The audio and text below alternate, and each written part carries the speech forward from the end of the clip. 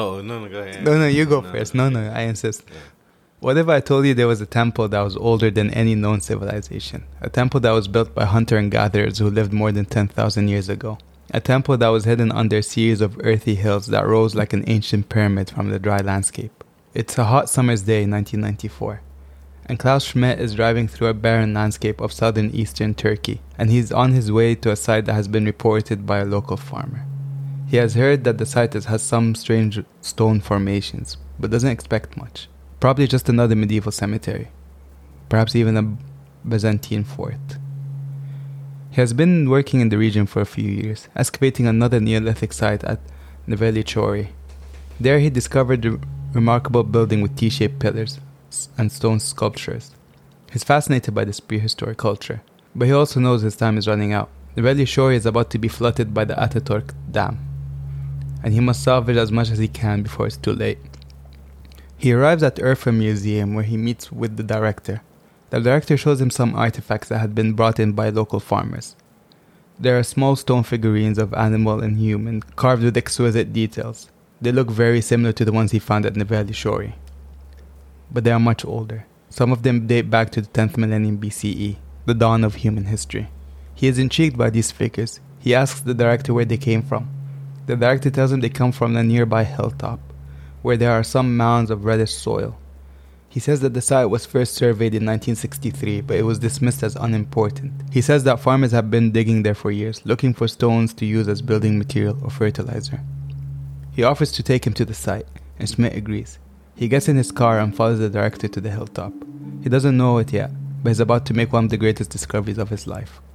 He sees dozens of massive stone pillars, arranged in circles. Some of them are carved with animal reliefs and human-like features. They look like nothing he's ever seen before. They look ancient and mysterious. He gets out of his car and walks towards the pillar. He feels a surge of excitement and curiosity. He wonders who built them, why and how. He wonders how old they are, and what they mean. He wonders if he just stumbled upon the world's first ever temple. This is the story of Gobekli Tepe, a mysterious archaeological site that dates back to the 10th millennium BCE. It's considered by many to be the oldest temple in the world, and one of the most important discoveries of the 21st century. But who built it? Why and how? And what secrets does it hold beneath its soil? Welcome to a conversation before the world ends.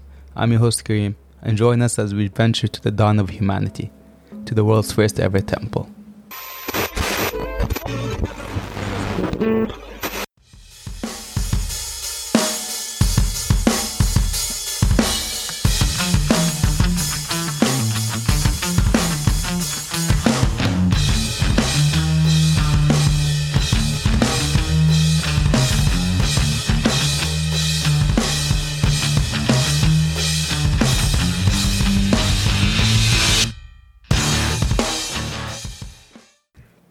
Okay, guys, and welcome to today's episode. I'm your host, Kareem. And I am Eamon. And welcome back, Aim. You've been sorely missed. I don't know if you've heard the last episode we did without you. Yeah. The beer episode.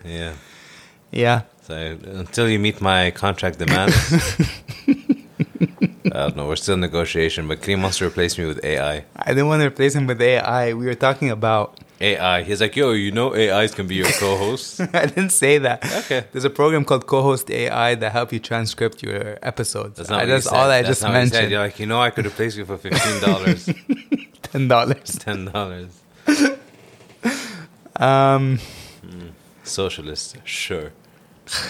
Anyways, so Aim, welcome back. So the reason why I didn't do this episode solo is because I think you'd enjoy this topic. More than, like, the beer episode was enjoyable to do. Do you have any comments about the beer? It's haram. Fair enough. Next. Next. Here we are. Do you know anything about Gobekli Tepe? Sounds like Noah's Ark. Yeah, there's actually, by the way, there is a very biblical explanation to it. Because, based on the intro, initially I'm like, this can probably corroborate a lot of, like, biblical stories, because they say Noah's Ark was in Turkey and the flood, so was the civilization before the flood, that kind of stuff. So the two things it displays a lot in, and of course the reason why it's kind of gaining prominence again is because do you know that Netflix conspiracy documentary Ancient Apocalypse, the one with the guy from who was in Ancient Aliens. Not familiar with it. Anyways, so he's one of those who like believes like in Atlantis, like Atlantis was a real place and not a metaphor, you know. And he's like, oh, so he's like, so he goes all over like every single country in the world and says this was where Atlantis was. Gobekli Tepe, in a weird way, became like the perfect prototype for that. Atlantis. But or Christians come out and say it's where the biblical Garden of Eden was. But is it far-fetched to not say that there is a civilization that not had powers, but was very advanced, that got sunk and all that? Look. So the concept, I know Atlantis is the word that turns people off, but it's not far-fetched to think that there was a civilization that was thriving and then... I think, by the way, if I had to be completely honest, I think Atlantis, and I don't want to turn this to an Atlantis episode, we'll save that for another time, but I think Atlantis was used to explain what happened to the Mennonians. If you remember when we did the episode on the Bronze Age, we talked about basically about the Mennonians briefly and how there was an earthquake that collapsed a civilization that was in Crete with the ones that worship the Minotaur. And that's where the myth of the Minotaur comes. There was that civilization that existed, but then it got sunk by an earthquake. Like an earthquake came, caused a tsunami that pretty much washed over the civilization. I think, so that's this, the Greeks knew about this place.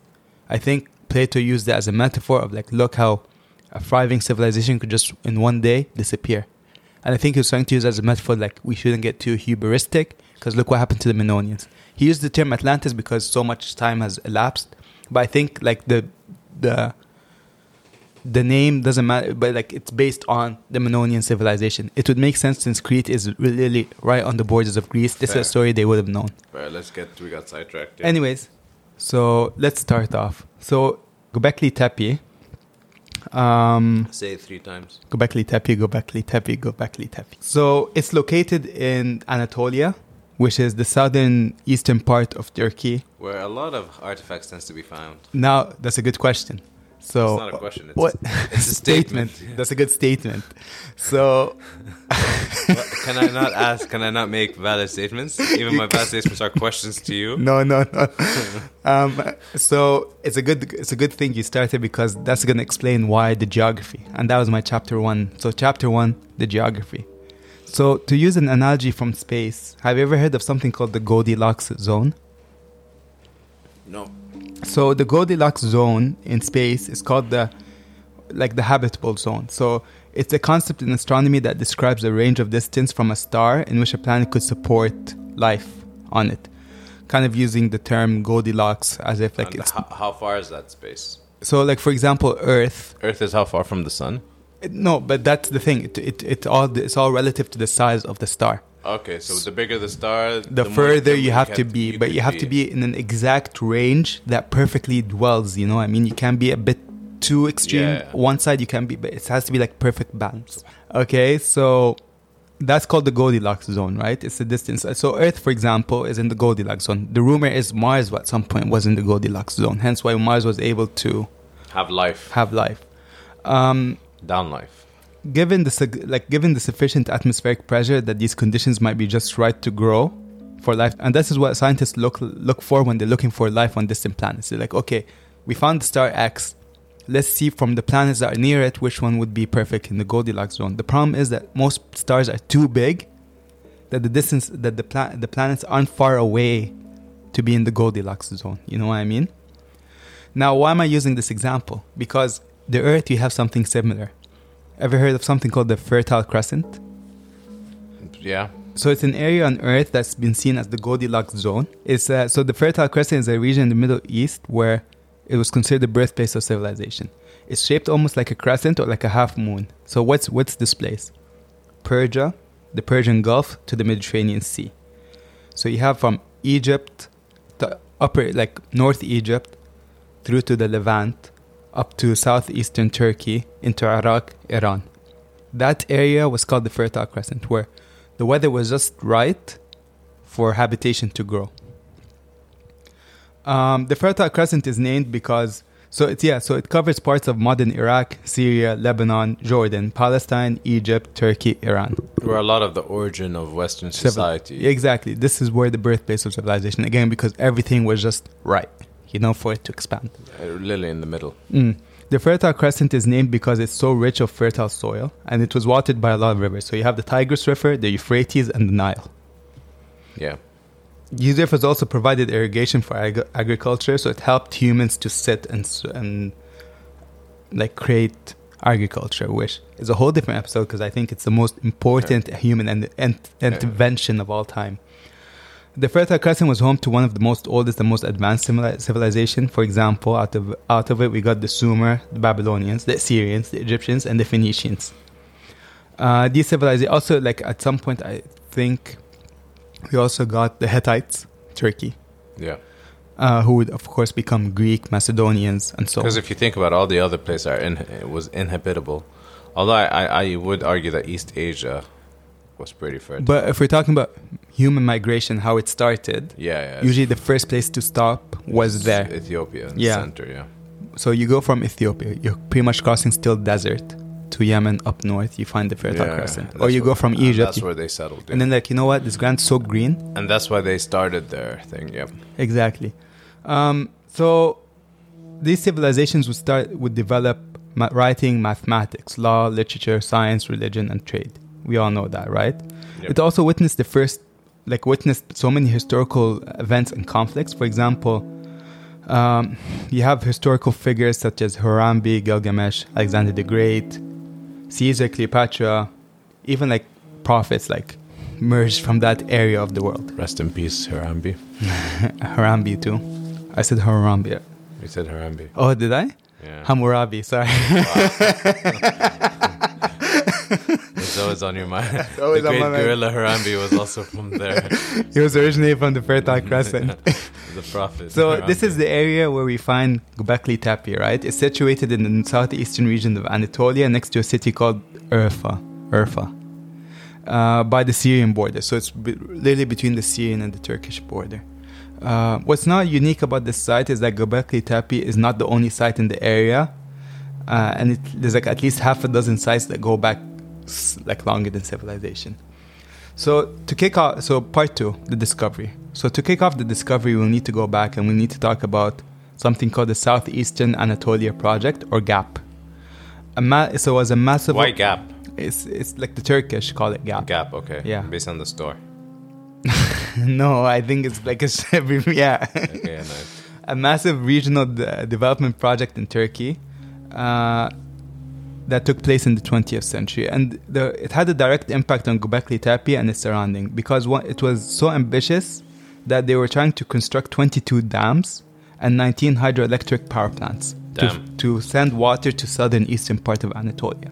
The problem is when you're trying to produce hydroelectric energy and increase agricultural production, which will of course create employment opportunities and so on and living standards, you're affecting that area, and that if that area is going to eventually get submerged in water because you're diverting rivers from dams. Yeah. So you're creating artificial lakes, artificial waterways, canals, blah blah. You overflow it. So a lot of places get sunk. Yeah. So they were planning to flood these ancient river valleys, which of course is house to so many archaeological discoveries. Scientists had at that time, Turkey was also growing a sense of national interest, of course, after Ataturk and rise of Turkish nationalism. You had an interest in trying to find the history of the Turkish people, right? And trying to prove, as one does, is try to prove a line of greatness that ascends throughout time. So with that, and with the fact that the dam's going to flood, they tried to push a lot for archaeological excavations to find the origins of the Turkish civilization, if you will, or to find the origins of civilization itself. So one of the first archaeological surveys that took advantage of this was conducted by the Istanbul University in 1968. The team surveyed 300 sites along the Euphrates River, and they recorded sites with different various periods. So they found that they were all from Paleolithic, to the Islamic era. They also discovered that there were several previously unknown Neolithic sites that were there, some that showed signs of early food production and early settlements. One of these sites was the city of Shianu. It would later become one of the most important Neolithic sites in the world. Shianu was excavated by a joint team of the Istanbul University and the University of Chicago between 1968 to 1991.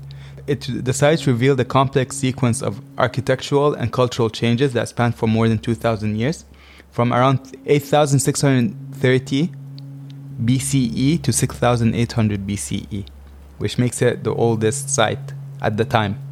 The site consisted of several distinct phases of layers, each one with its own characteristic features. The earliest phase was called the round building layer, which consisted of circular huts made out of mud brick or stone, with wood posts and roofs. The huts were surrounded with stone pavements, and they were served as courtyards or working areas. The next phase was called the grill plan, which was rectangular buildings made out of stone foundation and mud brick walls. The buildings were arranged in rows along streets and alleys. The site also showed signs of developing social organization and somewhat of a hierarchy. There was differentiation in house sizes, shapes, decorations, and locations. Unlike the Indus Valley, which we covered, all the houses looked the same. This one, the houses began to look different with time. So there's individuality within the community. So there's clearly status. Shianu was not the only Neolithic site that was excavated because of gap. Another site that made headlines around the world was Nivali Chori, which was in the small side valley of the Euphrates River in a region that was planned to be flooded by the Ataturk Dam. Nivali Chori was initially investigated in 1979 by a team from Istanbul University who thought it was an early Bronze Age site. However, it turned out to be much older than that. It dated back to 8,500 BCE and to 7,500 BCE. But the world is only 6,000 years old. Yeah, I know. Weird. This site was excavated. So it's lying. Yeah, this is all fake. This is one of your mythology stuff. This is one of our fake history episodes. So is all this a lie? Yeah. Yeah, it's like the end. I was gonna just say bullshit. Well, but Jesus said otherwise. Yeah, the site was excavated by a German team led by Harold. Oh Christ. Harold O'Christ? Yeah. Sounds Irish to me. Harold O'Christ. Yeah. The site was excavated by a German team named Harold Hauptmann. Hauptmann? How do you spell it? I want to know. Haupt. Haupt. Man. Mann. Hauptmann. Hauptmann? No, that's more British. Harold Hauptmann. Harold Hauptmann. From 1983 to 1991. But then it got submerged by an artificial lake in 1992. Nivali Chori revealed a series of astonishing discoveries that challenged the conventional views of the origins of civilization and religion. The site consisted of several large stones and buildings and enclosures that were arranged around the central open space. The buildings had stone foundations and mud brick walls. The floors were made out of terrazzo, a type of composite material consisting of burnt lime and crushed stone. The buildings had internal partitions that created separate room and spaces.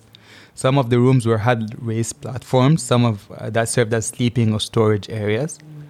All this was showed you that they were building this in 8,500 BCE. But what made it truly remarkable that there was T-shaped pillars found in the inside and the outside of the buildings. These pillars were made out of limestone and were 3 meters high and 1 meter in width. They weighed about 6 tons each, and many of them were decorated with relief carvings of animals such as lions, bulls, foxes, boars, and snakes. So they had their own kind of spiritual... That's the thing. No one knows what's it about. Was it just drawing animals they saw, or was this something reverent? Ceremonial, yeah, like the native... cultures, yeah. So these pillars were interpreted by Hauptmann and his colleagues as a monument representing anthropomorphic beings or deities. So they thought that maybe these animals were hybrids, human with animal faces. Or I'm a lion spirit, I'm with this. But the problem is, it wasn't alone when it came to these pillars. As you may guess by now, another site would be discovered that's older, but that would have these temples. This is where we get to Gobekli Tepe. But how did Gobekli Tepe become discovered? So, like we said, in 1992, when the Ataturk Dam swallowed a year after you were born. After a year I was born. Swallowed the place beneath them. Of course, now it became... during this time, Klaus Schmidt, a German archaeologist that was working under Harold Hauptmann, decided to go look for something else. So he went to the Urfa Museum hoping that he would be able to find another location to excavate. So this takes us to 1994. where we talked in the beginning of the episode about how Klaus Schmidt would go to the Urfa Museum and he would be given a piece of like some artifacts that were found from a hill nearby that a farmer sent over. He realized straight away that these stones were older than they looked. People thought it was like almost Byzantine and Empire. He's like, no. No, he's like, no, that doesn't look like it. So what does Gobekli Tepe mean? It's Turkish for pot belly hill because it looks like someone's belly. Oh, that's cool. Yeah. Simple. About 7 or 8 years earlier, before he went to Gobekli Tepe, there was a local farmer named Ibrahim Yildiz and his son Mahmoud found the site while clearing land on the hill near their home. So they were clearing land to farm, and they ended up finding these like artifacts. They hit something hard with the shovel and dug up strange statues. But one of the statues showed a man's genital clearly, like a nude person, which made them feel ashamed and confused about it. Awakened something. So they hid their discovery for a few days because like they were worried that if someone saw it, they're like, "Oh, you're worshipping idols." Yeah, you know? especially naked idols. Yeah. Sooner than later, other villagers would come to see it, and they were afraid of being accused of worshipping idols. That they tried to go to a local imam to tell him we found this and we don't want to be like, what should we do? Yeah. The local imam actually helped them out, and he said, take these statues to the Urfa Museum because they might be important. And he good on him. Yeah, like another imam would most likely tell him to burn it or break it. Yeah. The father and or be greedy about it. Yeah, the father or the son took the horse cart to the museum, but the museum manager told him at the time that these statues were not valuable. Oh wow. Yeah. They felt sad and they didn't want to take the horse back home like with these big ass statues, so they just left it in the museum garden. They're like, here, just take it. We don't want anything from it. Of course, no one could blame them or the museum staff for this mistake because no one at the time thought a site that this old could exist, right? Oh, the museum guy is that guy in the movie who denies the people. Exactly. This is not the first time Gobekli Tepe was actually about to be discovered. So in the 1960s, Robert Braywood dug up Shienu, which inspired another American archaeologist named Peter Benedict to explore similar locations in the area. Benedict didn't grasp the true significance of his discovery, but when he found Gobekli Tepe, he thought it couldn't have been as old as Shienu. He thought it was either an Islamic burial site or a cemetery. Of course, if it's an Islamic burial site, you can't undig it. You know what I mean? Because you can't disrespect the dead. You have to leave it as it is. Yeah, so he left it. Or at worst case, he thought it was a Christian cemetery from... The whole country is built on an ancient burial ground. This leaves us back to 1994. When Klaus Schmidt arrived, he soon realized that the initial assumption of this was a burial ground was completely false. He saw unearthing more stones on top of the hill, revealed by local laborers that they were T-shaped pillars in the hill itself that he had encountered in Neville Shorey. These pillars were scattered throughout the vicinity. With minimal trial excavations, artifacts emerged, echoing the discoveries at the Urfa Museum that played a pivotal role in... A Turkish archaeologist, Murat Aknem, went to join Schmidt and marked a moment of unspoken recognitions where they both agreed that this site is older than it looks. On that pivotal day, Klaus Schmidt acknowledged that the oldness of his prior research plans were completely... this is something beyond. It must have been a great revelation for him. So he devoted his whole life to this site. Klaus Schmidt, I think, would die 20 years later. I think, if I'm not mistaken, he died 2000, maybe 2004, if not 2014. So 10 years later. Yeah, but he spent his whole life there. He even settled next to it and married a Turkish lady, and just... They knew they had something. He had something. This was going to change history, man. On the pivotal day, Klaus Schmidt acknowledged the oldness of his prior research plans, compelling him to devote his whole life to the site. A year later, an extensive team convened, inaugurating an archaeological endeavor of unprecedented proportions. The unsuspecting farmers became involved in the excavation. They actually bought the land from the farmers, and they let the farmers work on the excavation with them. And now the farmers, or his son, is now the night guardman of the site. Nice, so he actually got a job, and his job is to look over Gobekli Tepe. Nice.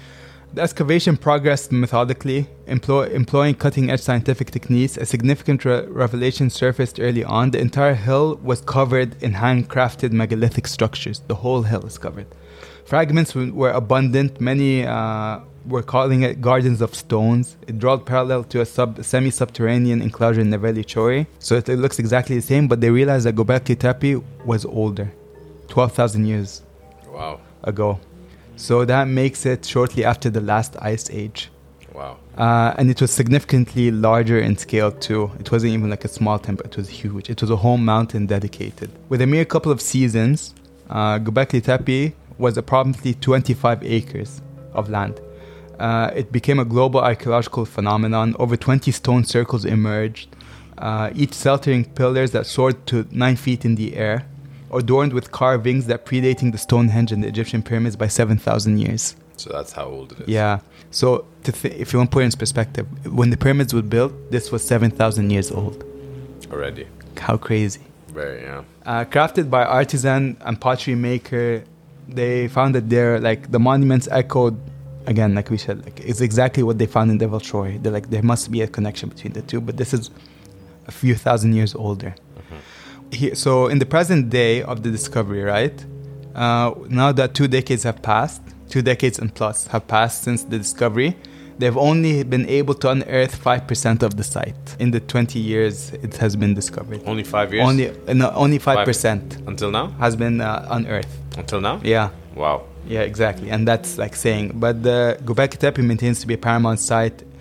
Every time they're learning something new about it. Part 3, Gobekli Tepe. So it was in the mid-90s that a new chapter was beginning of our tale as humans was unfolded. The problem is, the more they excavated Gobekli Tepe, they realized that there was ovens, no places to make food, no traces of domestic life, no links to anything in the past. So they didn't see any form of domestication, they didn't see any form of farming. They just saw temples? Just saw rocks being built in T-shapes with animal carvings in it. Klaus Schmidt reported that the absence of human habitation stood in contrast of Novelli Shori. Now, as we said, Novelli Shori had housing settlements. 2 floors. Whatever. 2 floors, hierarchies, blah, blah. This one was But this was 1,000 years older. Nothing.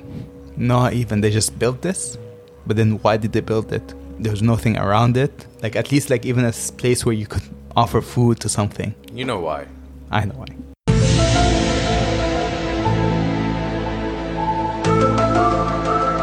Yeah, we'll get to the explanations later. You can save it for then. So Gobekli Tepe in its silence seemed to speak of ceremonies rather than dwellings. There was tapestries woven from hunter and gatherers' threads. It seemed to hearken to an ancient time when the land sustained its inhabitants. It's maybe they assume maybe it's a place of pilgrim. People go there to make a pilgrimage. Drawn by sporadic festivals that saw monumental tributes for some forgotten god, ancestor, spirit. No one knows, right? Yet the site itself wasn't meant for a year-round habitation. So the assumption was that maybe Gobekli Tepe was a place of pilgrim. They just built it then. Someone and every once a year you do a pilgrim there. There was a close enough society where. Yeah, must have been. The earth beneath it held secrets too. A vast array of animal remains were found. Could be just a burial site. Maybe. From cattle to gazelles, unfolded tales of life. They were buried? Or just dead? Just remains. Okay. Tales of life and survival, yet these creatures remained wild and untouched by hands of domestication. Similar stories echoed through the plant remains. They found wild almonds, pistachios, grains, but nothing harvested. Just stuff picked, gathered. So just some greenery place with temples and whatnot. Exactly. There was a speculation that Gobekli Tepe might have been a birthplace for farming. That they took wild fruits in order to harvest them. And they didn't want to harvest there because they're it's endless supplies. Yeah. But there would have been signs of exactly. But extraction. The thing is, close to Urfa, the city that's closest to Gobekli Tepe, they found ancient grains. So maybe people settled in Urfa. Would move and come back. Yeah.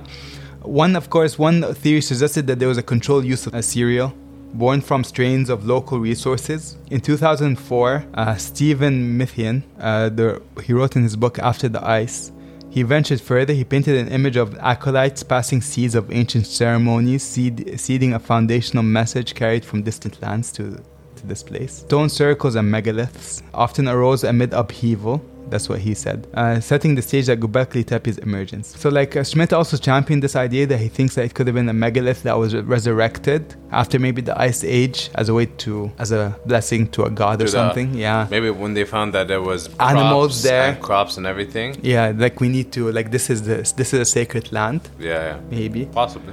again, like finding Troy or Olympia or like Mayan ruins is kind of rewrote history, because now we're like, wait 1 second.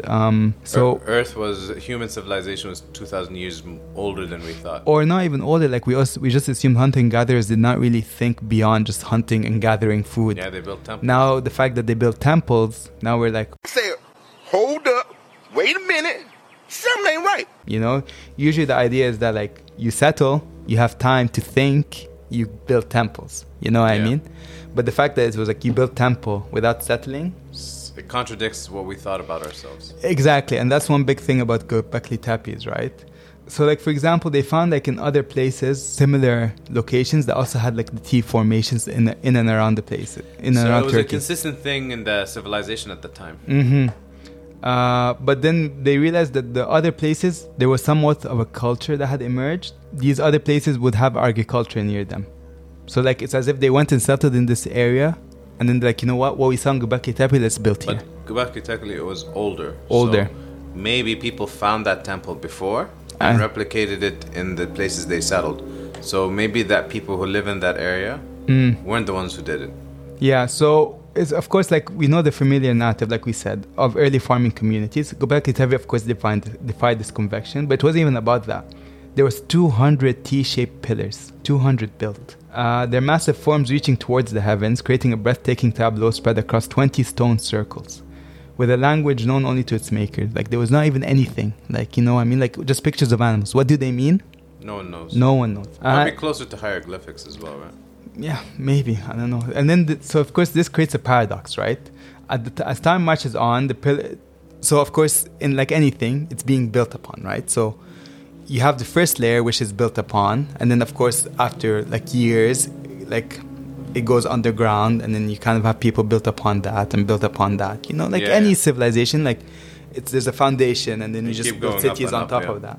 Gobekli Tepe is no different. It's been built upon, so that means people have come back and realized that like, oh, it's getting sunk, let's build more on top of it. With time, the pillars grew smaller, the ones that were being built after. Their grandeur like was becoming less and less. It became clear that like this is the beginning of the end of the site. Like people weren't giving it that much attention anymore. For example, there were wooden circles instead of stone circles. It's like half-assing it? There was, at some point, images stopped. There was no more carvings. Just T-temple. Or maybe they couldn't continue it. Or couldn't continue it, yeah. So with Schmidt's passing, different theories emerged. One of the biggest theories is that like, Schmidt used to think that it took hundreds of people to build these, to labor and build these temples, right? Of course, after his passing, we found out in the Easter Island, the megaliths, the heads, were just done by few laborers. Like it was like 20 people who did it. Yeah. So it shows that maybe Gobekli Tepe was made by lesser people, not by a whole cult of 200 or 300 people. Yeah. Was it a place of worship, right? What was Gobekli Tepe trying to tell us, right? How did people interact with the locations around them, like Nivelle Shori, Karhan? How did they interact with Gobekli Tepe? If they came 2,000 years later and found it, how did they react to it? Yeah. We don't know. Like that's his one question.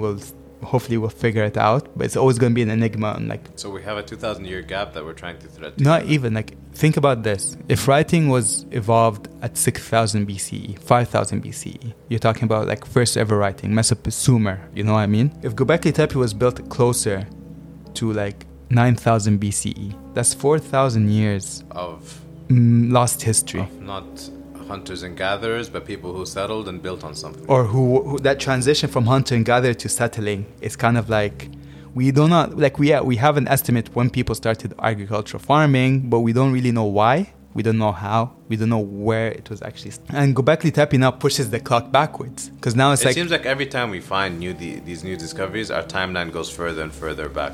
Exactly. So this gives us to another site that was found. It's called the Urfa Man, which is a statue of a dude, a life-size statue of a person that was carved 11,000 years ago. I found it from Gobekli Tepe. Oh, really? Yeah. Who's this man? No one knows. But it's a dude.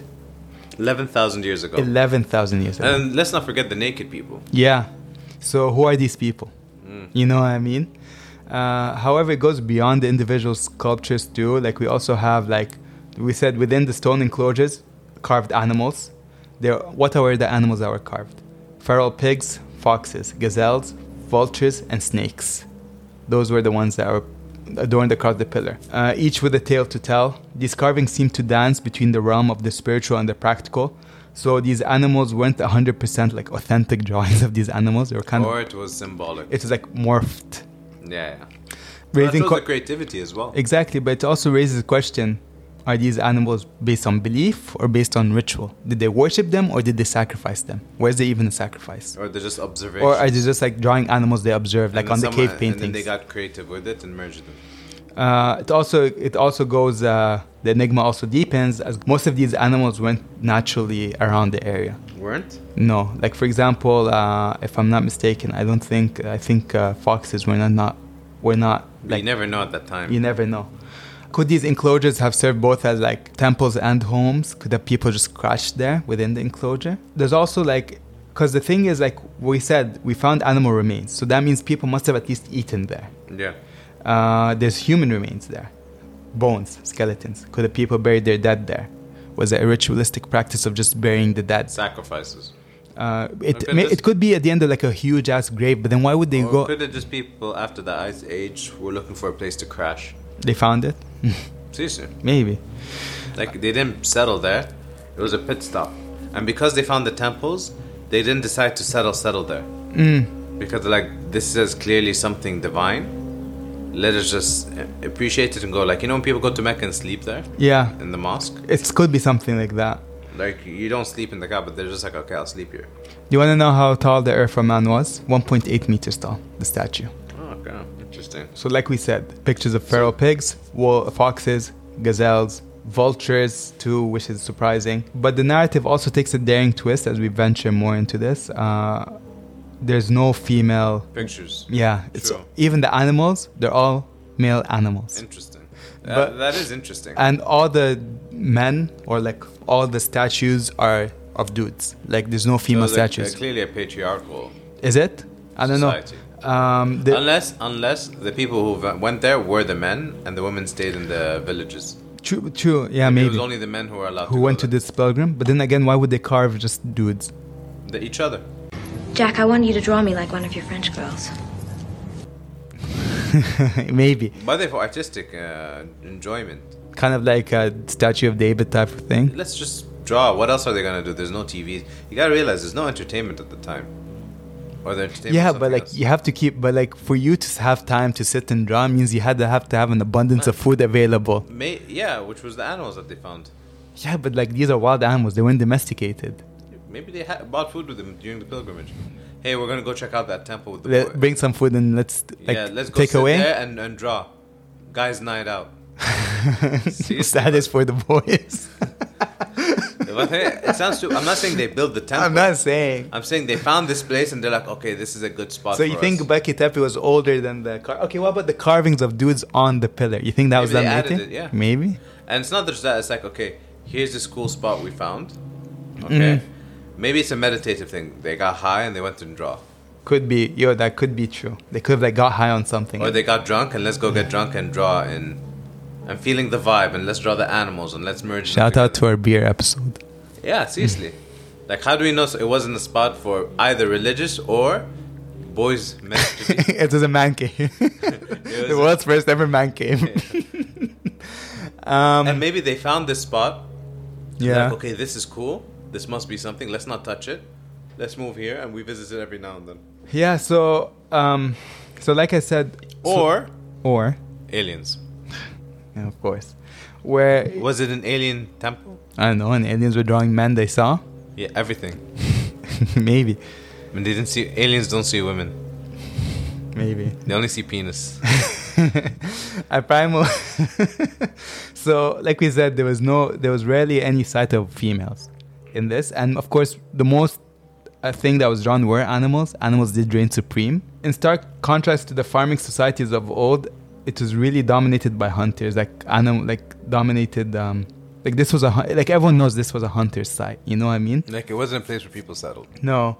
Enclosure C of Gobekli Tepe even beckons us with the three concentric walls, each telling a story on stone. So, for example, there was in the enclosure, we got a tale of pigs. They also found the depictions of human skulls. So there's a theory that this could have been a cult of death type of thing. Maybe this is where men would go to die. Maybe. Like some kind of Valhalla shit. And then they'll just chill there until they die. Yeah, so there was rumors that it could have been because of the human remains they found that this could have been a cult of something. Interesting. So what's interesting, in 1980s, in the Valley Shori, the location that would also spark a lot of debate, they also found the statue of a snake bearer, a mesmerizing figure with a venomous viper erupting from its crown. Nearby, another city called Tepe unveils the trough of serpents too.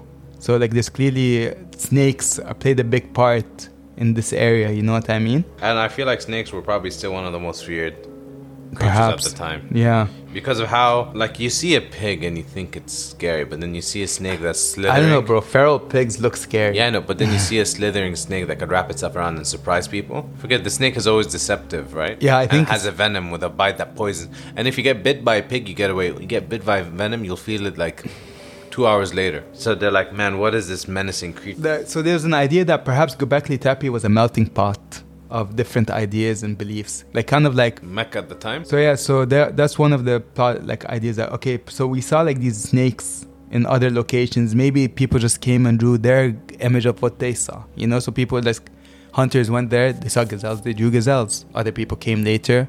It's not the same people who drew all this. True. As the air falls on the grand stage of Gobekli Tepe, the answers always elude us. We don't know anything.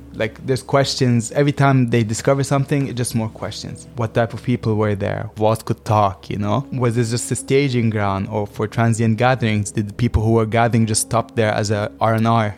You know what I mean? Gobekli Tepe was kind of like a rest spot for hunters and gatherers. Mm-hmm. As they were waiting, they carved, bounced. Yeah. It could have been that. Could have been that. As they were migrating after the Ice Age. Could have been a place for feasting. Different hunters meet up here to feast. True. You know what I mean? Of course. The equivalent of a bar. Like we said, the most cryptic thing is the human remains, more than the animal remains. The animal remains, you could just say people just ate there. But the fact that they found human skull fragments showed evidence of decapitation and defleshing. Decapitation? Mm-hmm. Okay, that sense. Yeah, so then that gives us, is this an ancient rite? Or did people bring people they warred with here? Was it meet me here, on guard? Maybe. These bones hold stories that only time has heard. A dance of life and death, maybe. A dance that stretches from Gobekli Tepe to the farthest regions of human experience. A city of stone, a sanctuary of secrets. That's pretty much what Gobekli Tepe is. We don't know. For example, were there violent conflicts? Were there droughts? Was it a primal survival area? Was it the shifting of the world? Was Gobekli Tepe the barrier that shifted the world? Who are the people who went there? Were there women there? Was it only a dude's place? You know what I mean? We have to kind of think back. Okay, so what do?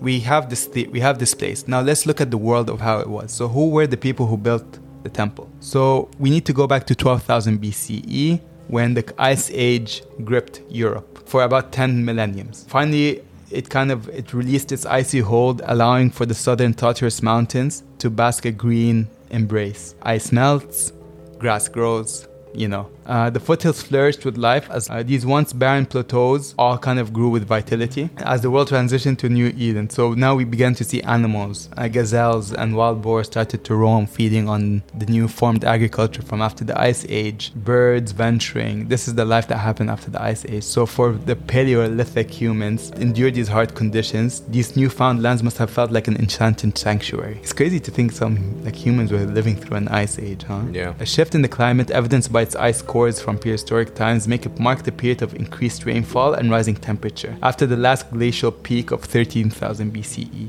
These changing conditions paved the way for a transformative era where humans began to tread a new path. As these early humans gradually transitioned from nomadic lifestyles to settling within familiar territories, they found themselves amidst a landscape rich with both danger and sustenance. They saw that there were new animals, fierce carnivores, venomous reptiles who shared the stage with them. And this is where Gobekli Tepe's builders were emerged from. Gobekli Tepe was almost in the center of other Neolithic sites at the time, each a testament to the dawn of agriculture. So all of them kind of started developing agriculture with Gobekli Tepe in the center. As ice sheets withdrew, life unfolded, people began to experiment with settled way of life. By 10,800 BCE, we began to see something called the Younger Darius, which plunged the world back into a slightly colder, drier conditions for around another millennium. We had got another ice age.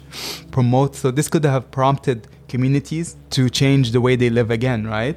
As water sources became vital, they started to find way that we need to settle closer to water for future, and we need to find ways to experiment with food production so we don't deal with this. Struggle again. Hence why we get sowing of crops, tending to cereals, and eventually...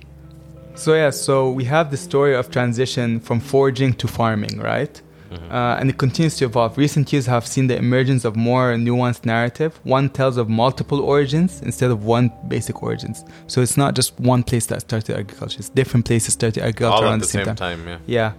The notion of a singular Neolithic revolution has given way to a complex web of experiments, failures, and adaptations that span generations. The journey to agriculture was not an overnight transformation as well, but a gradual process marked by rich trials and tribulations. By the time the first monoliths at Gobekli Tepe rose from the earth, humans had already spent over a decade experimenting with farming. Animal husbandry, on the other hand, followed a different path. So the stones in Gobekli Tepe, etched with carvings, hold no evidence of domesticated animals, like we said. But this process, which fundamentally alters animal physiology, is feasible only for a limited number of species. The challenge of captive breeding often leads to infertility or deformities. So as these puzzles come together, the notion of farming that drove to Sedonism finds itself challenged, even at places like Sheilnu, a sprawling Neolithic settlement, like we mentioned. Domesticated animals were scarce. Hunting was still the main occupation. So it showed that people were settling, but still hunting. Kind of throwing away this idea that agriculture came. Once you settled, you settled. Yeah. So we know the term of the Neolithic Revolution, right? Which was introduced in 1920 by V. Gordon Childe to describe a shift from hunter-gatherers' way of life to what we call today farming, right? This is called the Neolithic Revolution. Childe attributed this transition to climate change that once led to the depletion of lush forests and plains. So once the forests and plains were kind of destroyed by the Ice Age, humans and animals converged at one remaining oasis and decided that they would domesticate there. So it's like as if like humans just walked around, and this is like where all the animals would gather because this is the only spot. The warm spot almost. Yeah, and they would hang out there, and this is where domestications happen. While many archaeologists continue to attribute the Neolithic Revolution to a blend of climatic and demographic factors, Jack Coven stood as a significant exception. In the 1970s, he proposed that the early form of religious belief centered around worship of bulls and fertility goddesses played a role in shaping the worldview that paved way for agriculture. Like it was religion that led to agriculture. Schmidt contends that Gobekli Tepe supports the second theory, that clearly religion... Like by worshipping, they settled in the place. Yeah, to be closer to the worship centers. Their temple. Yeah, he kind of agreed with this. Not necessarily the fertility goddess part, because like we said, no females. Smith suggests that the transition was based to suggests that the transition from animism to centralized religion and the form of egalitarian to hierarchical society started there. So he said that. For example, that he believed that Gobekli Tepe also had a hierarchical society, which of course defeats the purpose of what we come to know, that it was economics that created hierarchies. But he says no, hierarchies existed before economics. I think it was more about strength than religion. I don't think it's economical. I don't buy into... I don't know, I think economics, but then again, that's really like you're going to go into Marxist theory of history, right? Yeah. He grounds his theory less on the specific symbolism of Gobekli Tepe, whose meaning remains enigmatic, but more on the fact that its construction required labor efforts. He's like, who would build this out of free will? So he says there must be someone who's commanding the labor. Yeah, why would they do it? Exactly. This implies a need for stable food sources, division of labor, and Smith suggests that these social developments could have triggered a shift to agriculture. An intriguing aspect of the Neolithic Revolution is that, contrary to expectation, the adoption of agriculture seems to have resulted in a decline in the quality of life. Farming has relied on cultivating a few staple crops, left communities vulnerable to sudden crop failures, and due to bad weathers or pests, because they never take into account the pesticide, right? Evidence indicates that early farmers had more health issues such as anemia, vitamin deficiency, and shorter lifespans. Because they're eating one source of food now, likely due to close proximity of livestock and other animals, leading to increased disease transmission. True. Yeah. Skeletal studies in Greece and Turkey revealed a significant decrease in the average height of humans as well, between the end of the Ice Age to 3000 BCE, suggesting a decline in overall health. Questions arise then. Why would societies persist in such a challenging way? Were hunter-gatherers initially drawn on temporary abundance brought by increased food production? However, population growth caught up. People were just growing faster. More population means you need to find more food for us. Not everyone could become a hunter-gatherer. Thus, they became locked into a cycle of farming to sustain these numbers. And comforts as well. Exactly. The shift eventually led to the displacement of many hunter and gatherer populations by expanding farming societies. Jared Diamond sees this agriculture as a grave mistake in human history, giving rise to social inequality, disease, and despotic regimes. So, but meanwhile, he wouldn't have been here if it wasn't for it. He talks, but if it wasn't for the agricultural revolution, you wouldn't be where you are right now talking about it. It's like, so these guys. So of course this kind of creates what we call the Garden of Eden allegory, which highlights the emotional and political significance of the Neolithic revolution. The interpretation gained attention when Gobekli Tepe was proposed as the site of Eden, drawing on its location, imaginary of agricultural representation and the transition from hunter-gatherers to farming. If the Garden of Eden should be a farming agriculture, like the beginning of agriculture. That place was a New Haven. This was a New Haven. And snakes were pretty prominent. The fall from grace mirrors the shift from... It's a metaphor. Absolutely. If you want to go that the Bible is a metaphor, then they say that the fall from grace mirrors the shift from life of companionship and abundance to one marked by extreme tiresome. So the fall of Adam was not necessarily a fall from heaven, but a fall like the hardships of farming. Yeah. The fall of man from life. This perspective raises questions about whether agriculture represented a fundamental shift in human history, or if our perception has been shaped by the past few millenniums. What changed what? What came first? Different worldviews hinge on these answers. So, for example, Engels, the lesser of the Marx Engels. Of course, you have to bring... So Engels believed in a prehistoric era of communalism, proto-communism. Darwin saw that man's jealousy as a fundamental driver of human behavior. Freud viewed civilization as a trade-off between happiness and repression. So that's how other people are trying to interpret this shift in human life. But in the end, it's all the same. It shifted. Exactly. Why we shifted is what everyone's trying to figure out. So this culture shift could have been linked to religious experience and rituals, right? As early societies sought to establish dominance over the natural world and secure their survival, this could have been the start place of religion. And Gobekli Tepe, with its symbolism, ornate cravings, and communal gatherings, may have played a pivotal role in fostering this collective consciousness that propelled humans toward agriculture and societal cohesion. Because it's the one place that represents the oldest concept of consciousness. Exactly. Jack Covan's theory aligns with this idea that religion and ritual were integral to the fabric of human society, serving as the condense of communal bonding and cultural evolution. For sure. So this is why I'm bringing all this, like, what are other people thinking? Because this shift, the biggest debate is what came first, agriculture, civilization. Now, Gobekli Tepe kind of fights that, because, like, bro, okay, you have this place that's of worship. Clearly, it's a place that's sacred to something. But this was during the hunters and gatherers era. So, what came first? How did hunters and gatherers have time to do this if they were too busy hunting and gathering? Exactly. Unless the men told their wives they were hunting and they went to chill out. Yeah. So now let's wrap it up quickly and let's talk about alternative theories to what's Gobekli Tepe. So, number one, natural formation hypothesis.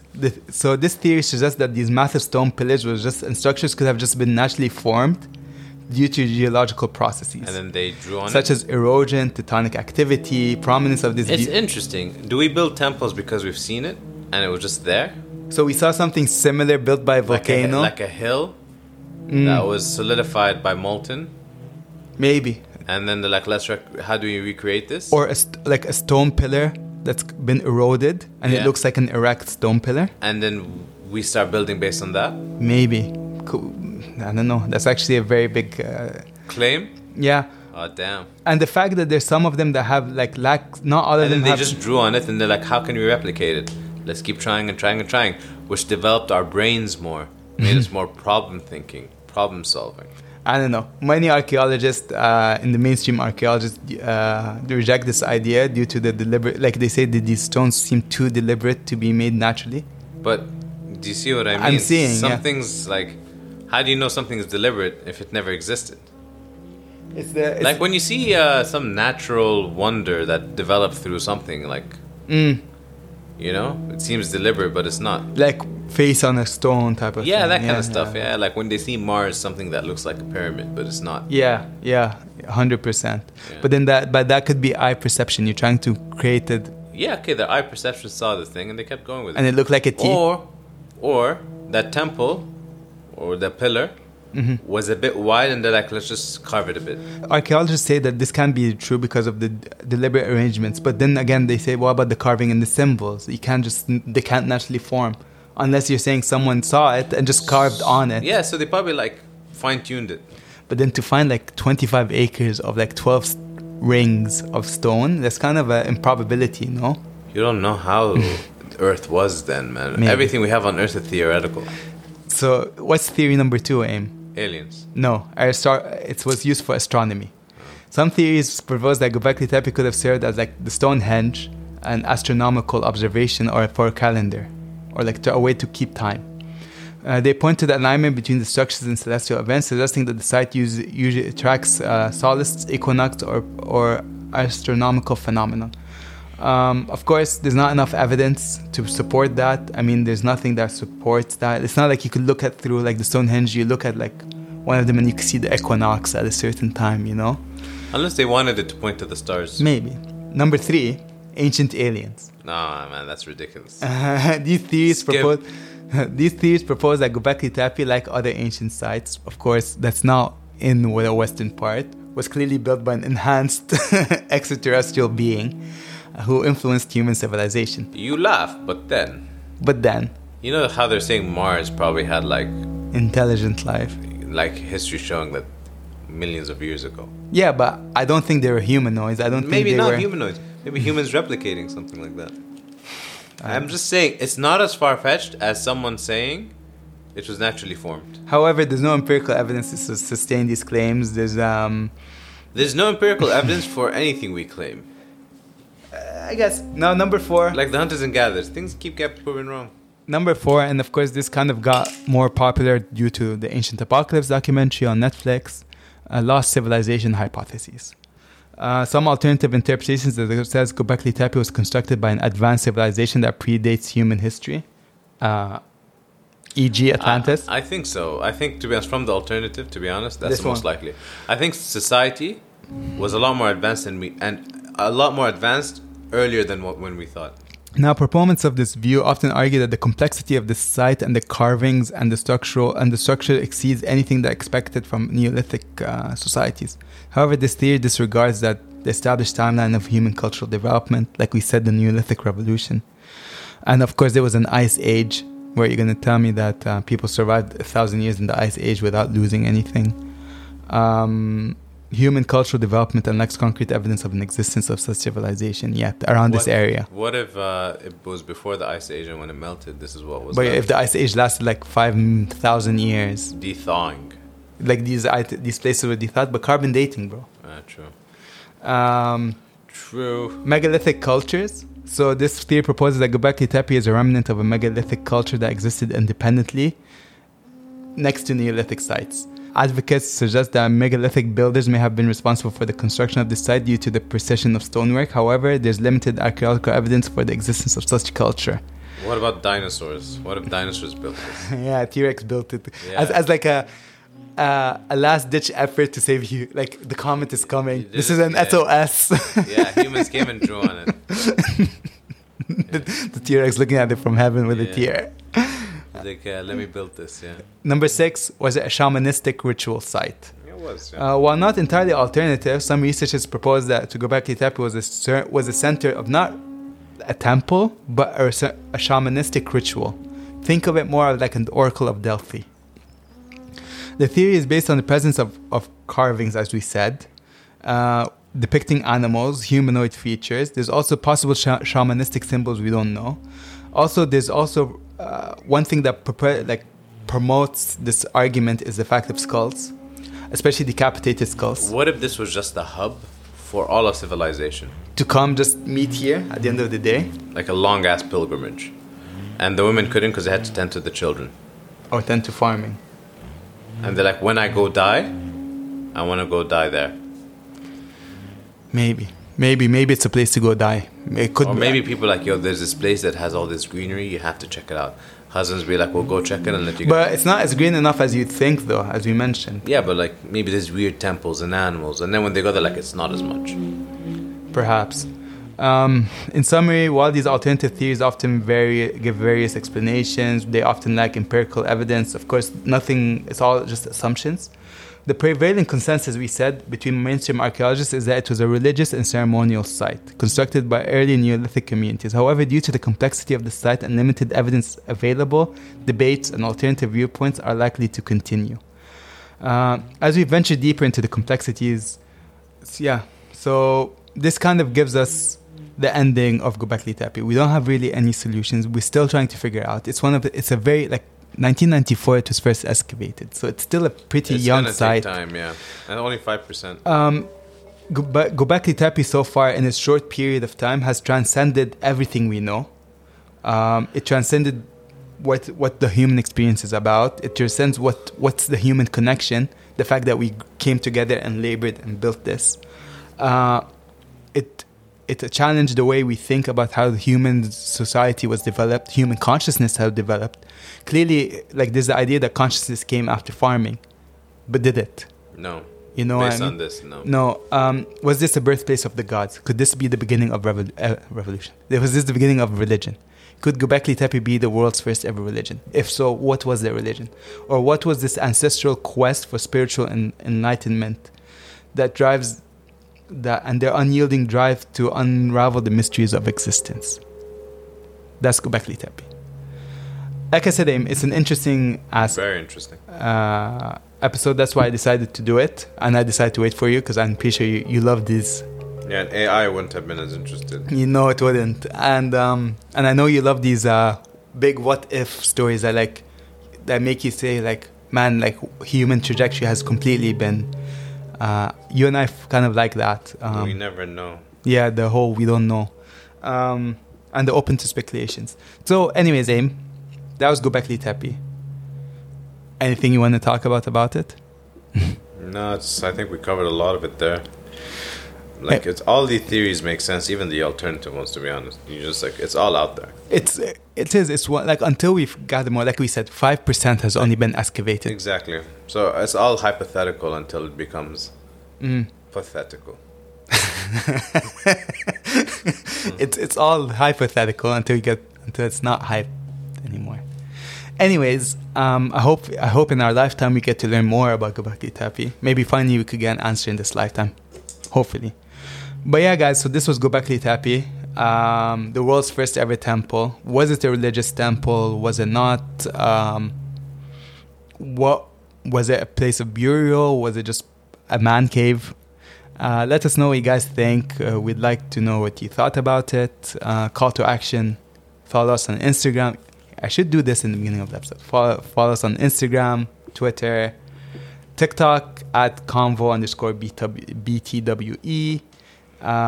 Give us any recommendations for future episodes. I'm down to get any recommendations. It's really exhausting trying to pick one.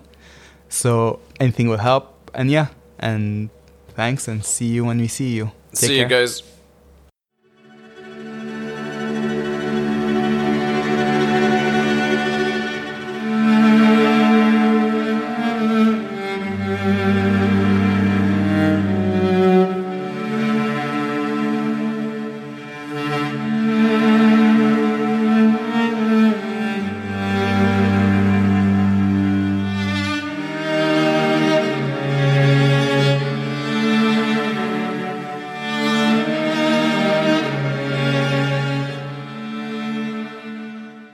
I know it sounds crazy.